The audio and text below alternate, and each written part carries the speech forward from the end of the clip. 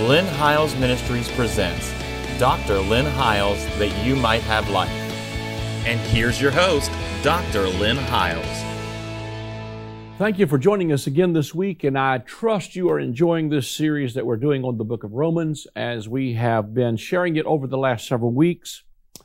And I really am excited about this because I think it's some incredibly good news. This book of Romans blessed my heart when I first began to come into an understanding of grace. And really, it was really an understanding of the book of Romans that made Luther really begin to have an understanding of grace and lead a Reformation. I really think that Reformation is going to come as we begin again to understand that that's one of the things that's going to lead a Reformation is an understanding of grace.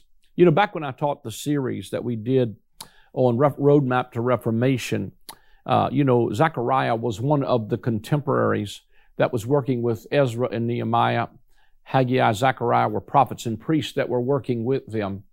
And Zechariah was prophesying to encouraging the people. And so in this series that I taught on Roadmap to Reformation, one of the things that I shared with was that Zechariah prophesied and said that the cornerstone and the capstone would be laid with shouts of grace, grace to it. And we find that that's really quoted in John chapter 1 when he says in John chapter 1, where Moses gave you the law, but grace and truth came by Jesus Christ, and grace for grace. So this Reformation must be led, the cornerstone and the capstone is nothing but grace upon grace upon grace. And so when Paul opens the book of Romans, he begins to preach and say, grace and peace are multiplied to you through the knowledge of Jesus Christ. When you understand he came to impart this spiritual gift so that there would be this incredible peace that would come and grace that would be multiplied. And then he declares, for I'm not ashamed of the gospel, because it is the power of God unto salvation. And the gospel was the declaration of the death, burial, and resurrection of Jesus Christ, and that through that, the impartation of grace and the impartation of righteousness that came as a free gift came as a result of the fact that he who knew no sin was made to be sin so that I could be made the righteousness of God. It was the announcement that the good news is you're not under an old covenant paradigm any longer where you have to do this on the basis of a self-help program.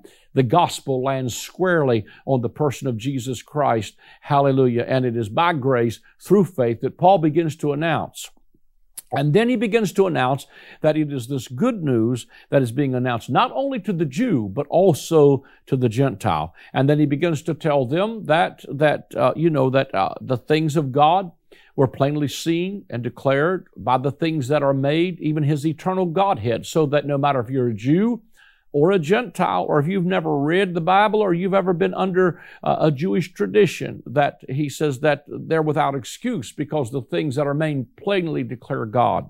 I've preached this many a times and said so that if I didn't have a Bible today, I could preach God from a tree and say his name is the man who's called the branch. I could tell you God is like a river. He's the spirit that keeps on moving and refreshing. He flows into the dry and thirsty places. I could pick up a rock and say he's the rock of ages. You can, I believe it is Job said, the heavens declare.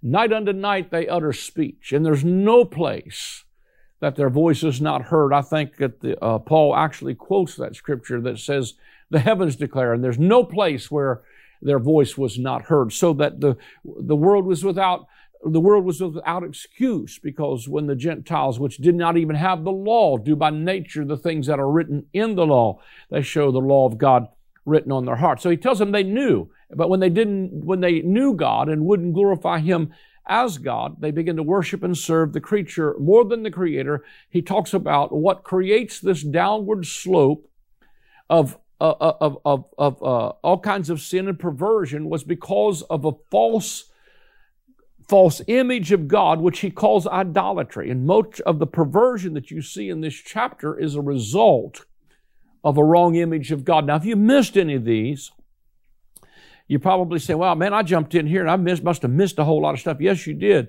But the good news is you can go back to my YouTube channel and watch them on demand. And it's very simple. By going to my website at lynnhiles.com, you can go to our YouTube channel, and you can also watch them at your leisure on demand, or you can get the audio portions of this on our podcast, or you can get an RSS feed of the audio portion of this on your device by simply going to my website in the upper right-hand corner.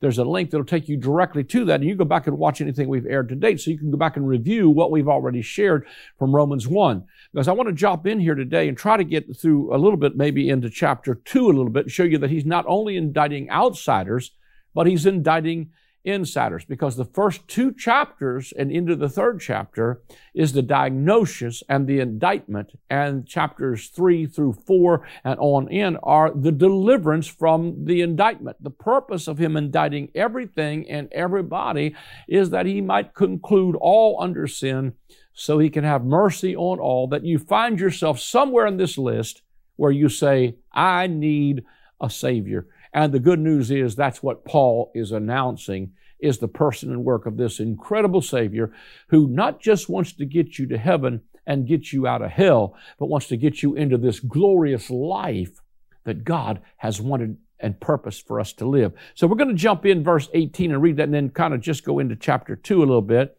Verse number 18, Romans 1, verse 18 says, "For the wrath of God is revealed from heaven against all ungodliness and unrighteousness of men who suppress the truth in unrighteousness.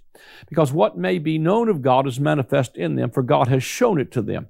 For since the creation of the world, His invisible attributes are clearly seen, being understood by the things that are made, even His eternal power and Godhead, so that they're without excuse. Because although they knew God, they did not glorify Him as God, nor were thankful, but became futile in their thoughts. Their foolish hearts were darkened. Professing themselves to be wise, they became fools, and changed the glory of the incorruptible God into an image made like unto corruptible man, and birds and four-footed animals and creeping things." In other words, they entered into idolatry down through history and up until the cross. What he's trying to show you is that everything up until this redemption and this deliverance that we'll see in the latter part of Romans was all headed for wrath. And we will see how that wrath was taken upon Jesus. Literally, He took what we had coming so we could get what He has coming. And it appears to me that all of this is directed towards the idolatry of people, and all of the perversions that follow as part of idol worship of many of the Gentiles, but also infiltrating the Jewish nation as well. It's a result of wrong image of God. We are redeemed from this wrath. We are redeemed from this wrath in Romans, the 5th chapter, because we stand in a new and a better covenant. That doesn't mean that these lifestyles are acceptable. It just means that what he's saying is all of us, every last single one of us, are broken. The gospel is the good news to broken people. And the reality of it is we're all broken. So I thank God for the good news of the gospel. But he goes on to say this in verse 24. It said, "Therefore God also gave them up to uncleanness and the lust of their hearts, to dishonor their bodies among themselves, who exchanged the truth of God for the lie, and worshipped and served the creature rather than the Creator, who is blessed forever. Amen. For this reason God gave them up to vile passions. For even their women exchanged the natural use for what is against nature. Likewise also the men, leaving the natural use of the woman, burned in their lust for one another, men with men, committing what is shameful, and receiving in themselves the penalty of their error, which is due." I want you to note this. See, what he's showing you is that some of the judgment that comes on you is not necessarily God doing it, is that you are receiving in yourself the penalty of your own error, which was due. In other words, there's a lot of repercussions to sin, even if you're under grace. Somebody said, we've been forgiven, but listen, I'm going to tell you, if you drink like a fish, your liver's going to give out. If you smoke like the Cincinnati choo-choo train, my mother used to say, you're going to die way too early. It's not that God did it to you. You did it to yourself. And some of the stuff that's coming upon people is not necessarily the judgment of God as a direct thing that God is doing. It's just that you're receiving in yourself the recompense of your own error. And sometimes our own sin reproves us and our own iniquity judges us to bring us to a place of repentance. He goes on to say, and even as they did not like to retain God in their knowledge, God gave them over to debased minds to do those things which are not fitting, being filled with all unrighteousness, sexual immorality, which are not fitting. Being filled with all unrighteousness and sexual immorality, wickedness, covetousness, maliciousness, full of envy, murder, strife, deceit, evil-mindedness. They are whisperers, backbiters, haters of God, violent, proud, boasters, inventors of evil things, disobedient to parents, undiscerning, untrustworthy, unloving, unforgiving, unmerciful, who knowing the righteous judgment of God, that those who practice such things are deserving of death, and not only do the same, but also approve of those who practice them. So he's not just indicting. See, what we've done with this chapter is we've indicted, we want to get over on the gay issue. We want to point out what we believe is the big sins. And I'm not saying they're not there, but right there in the same chapter is hatred, deceitfulness, unfaithfulness, disobedient to parents, backbiters, inventors of evil things. In other words, he lists a whole lot of stuff that if you want to point your finger at that, you're going to have to point the finger back at you. And that's what's happening, is he's including everything. Because as he goes into chapter 2, it's a continuous of this indictment, because he opens chapter 2 by indicting the Jewish insiders, or what people who thought they were holy. See, it's easy to keep the heat on somebody else that's not your people group. But what the purpose of this indictment is to diagnose the need of the human family, both insiders and outsiders, that all of us are broken and that all of us need a Savior. And without a Savior, what we had destined was judgment and indignation and wrath. But look what he says in chapter 2. Those people that we just read about are on a dark spiral. I think I'm reading this from the Message Bible. They're on a downward spiral. But if you think that leaves you on the high ground, where you can point your finger at others, think again. Every time you criticize someone, you condemn yourself. It takes one to know one. Judgmental criticism of others is a well-known way of escaping the detection in your own crimes and misdemeanors. That's what I just told you. But God isn't so easily diverted. He sees right through all such smoke screens and holds you to what you've done. See, many times we try to point out flaws people outside of us to keep the guilt placed somewhere else without facing our own failures. But this chapter is a continuation again of the indictment of insiders and outsiders, and the diagnosis. The result should result again in us knowing we need a Savior. Let me read on. He said, "You didn't think, did you, that just by pointing your finger at others, you would distract God from seeing your misdoings and from coming down on you hard? Or did you think that because He's such a nice God, He'd let you off the hook? Better think this one through from the beginning. God is kind, but He's not soft. In kindness, He takes us firmly by the hand and leads us into a radical life change." So what he's saying is, it's not just one people group. He wants to take every single one of us that he's saying, you think you keep the heat on them by pointing out their failures, but you need a Savior too. But what he does is, in his kindness, I love this, he takes us by the hand and leads us into a radical life change. I love what Matthew 11 says. He says, "Are you tired? Are you weary? Are you burned out on religion? Come to me, walk with me, work with me, see how I do it. I'll teach you the unforced rhythm of grace." In other words, what he begins to tell him is, if you walk with me and you'll work with me and see how I do it, I'll take you by the hand. He goes on to say, this is a unique father-son project, but he said, I'm not going to keep it to myself. I'm going to go over it line by line with anyone willing to listen. So if you're willing to listen and you find yourself in this context of God revealing something about you, let Him take you by the hand and lead you into this radical life change. Not because you get to go to heaven after a while or you escape hell after a while, but because you get to walk in the peace, joy, and righteousness of the kingdom of God right now. Hallelujah. Let me read on. He said, you're not getting by with anything. Every refusal and avoidance of God adds fuel to the fire. The day is coming when it's going to blaze hot and high. God's fiery and righteous judgment. Make no mistake, in the end, you get what's coming to you. Real life for those who work on God's side, but to those who insist on getting their own way and take the path of least resistance, fire. I put a note in my notes here. I said, note this wrath would come in 70 A.D. Also, note that Romans 5 declares that we have been, as believers, saved from wrath. We are now on the other side of the cross, and because of the reconciliatory work of Christ, we stand redeemed from the curse of the law. This wrath directed towards the insider Jews, although everyone is included in the verdict of guilty, so that what we had coming, all of us, was wrath. Romans 5 declares that in the Message Bible, he said, here it is in a nutshell. One man did it right and got us in all this trouble with sin and death, and another man did it right and got us out of it. But here's the key part. The next part of that says, but more than get us out of trouble, he got us into a life. And you need to just remember, it is the law that worketh wrath. So he's showing you that what the law was given to do was to expose that sin was exceedingly sinful, to bring us to the place where we know we needed a Savior. Let me read on. This is verse number 9 of chapter 2. If you go against the grain, you get splinters. That'll preach in itself.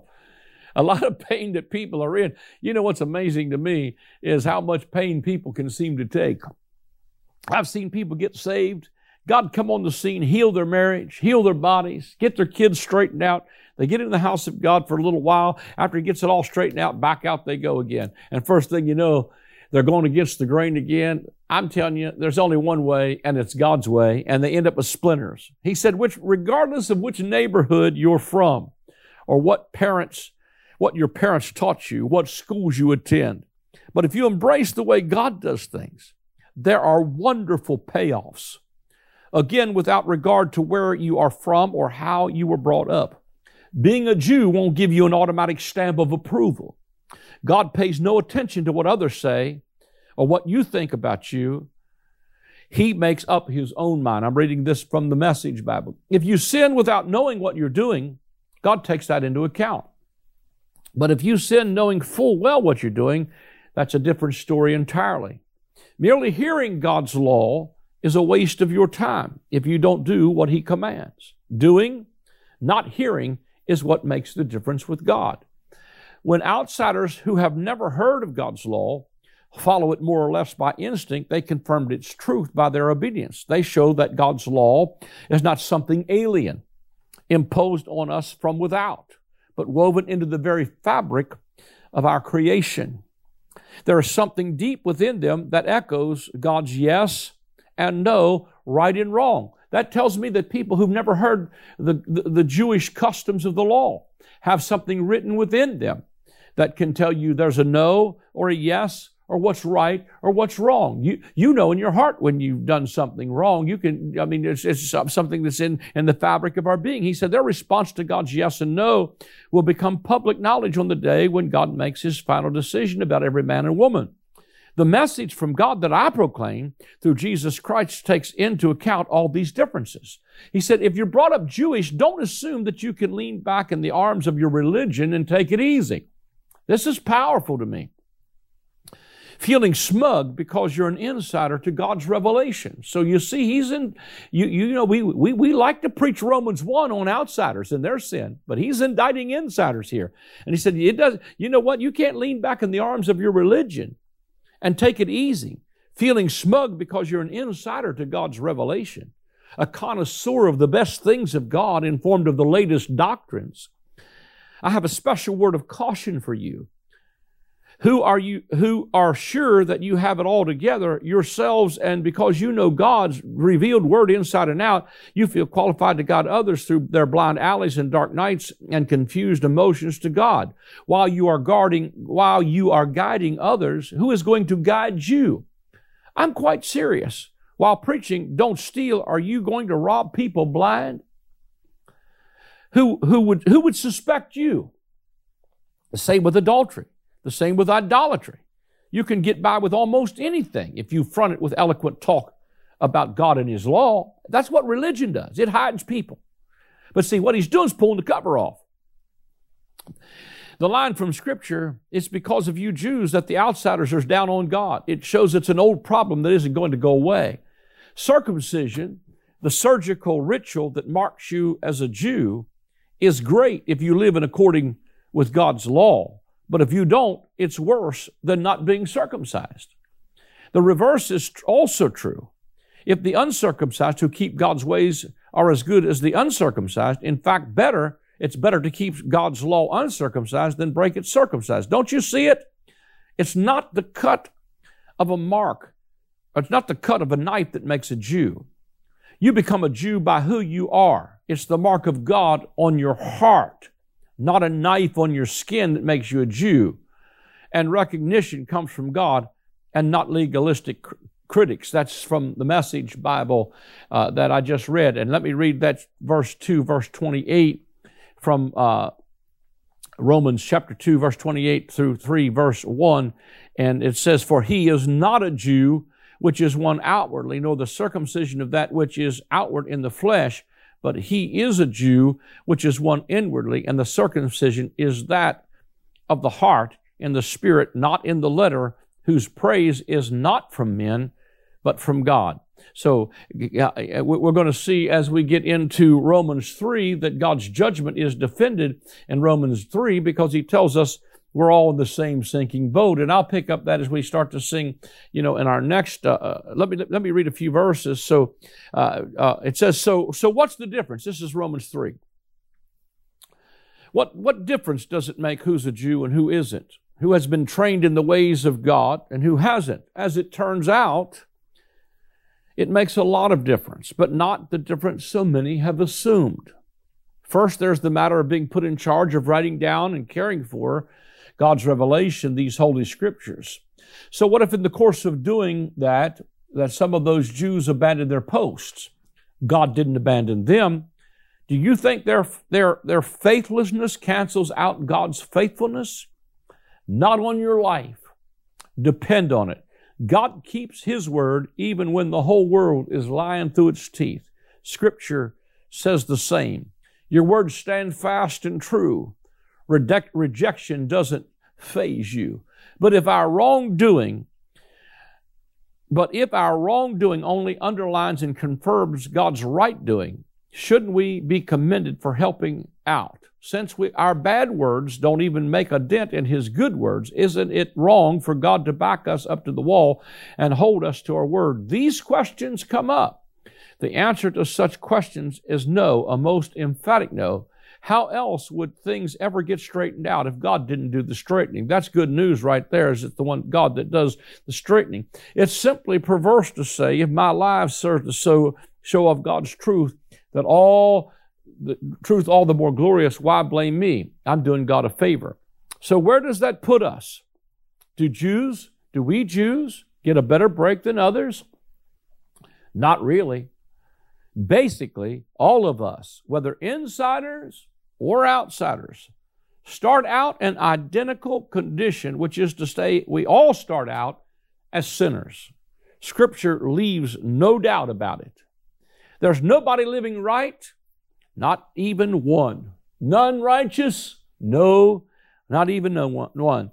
Nobody who knows the score, nobody alert for God. They've all taken the wrong turn. They've all wandered down blind alleys. No one's living right. I can't find a single one. Their throats are gaping graves. Their tongues slip as mudslides. Every word they speak is tinged with poison. They open their mouth and pollute the air. They race for honor of Sinner of the Year. Litter the land with heartbreak and ruin. Don't know the first thing about living with others. They never give God the time of day. This makes it clear, doesn't it, that whatever is written in these Scriptures is not what God says about others, but to us to whom these Scriptures are addressed.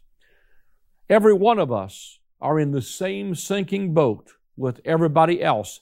Our involvement with God's revelation doesn't put us right with God. What it does is force us to face our complicity and everyone else's sin. Hallelujah. So where does that leave our proud Jewish insider claims and counterclaims? Canceled. Yes, canceled. We've learned this. God does not respond to what we do.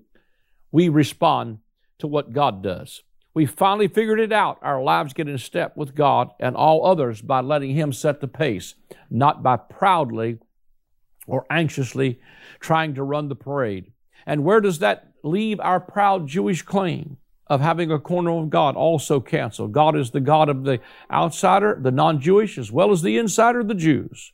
How could it be otherwise, since there is only one God? God sets right all who welcome His action and enter into it. But those who follow our religious system and those who have never heard of our religion.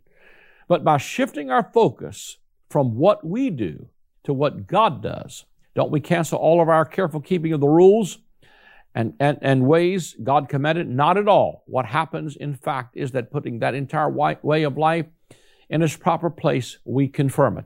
And so what I'm showing you, and I'll come back and pick up chapter 3 when we follow up on this again and expand on it a little bit more. But I wanted to read all of that to you in one setting because it looks like you're picking on one particular group of people when you pick on chapter 1.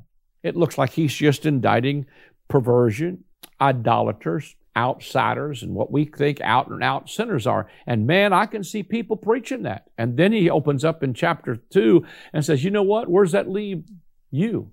You that say, don't do this. Are you doing the same thing? He said, it's easy to mask and hide behind your religion and your revelation. But all you do when you do that is have to face your own complexity in it. But what you see is Romans 1, 2, and 3 are God's indictment and diagnosis of the problem. And we're going to come back and begin to show you the remedy for it is by simply entering into what God is doing rather than what you do, and let Him take you by the hand and gently lead you into this incredible life change transformation that only comes because of a grace that comes in your life and a divine empowerment by His Spirit. So what He's doing is not putting a demand on you for performance. This is not a self-help program. He's trying to tell you that we're all sinners, that we've all been in the same sinking boat. He concludes all under sin and says there's none righteous, not even one, so that at some point you realize I need to turn my focus on God and let Him do the changing in my life. Well, we're out of time.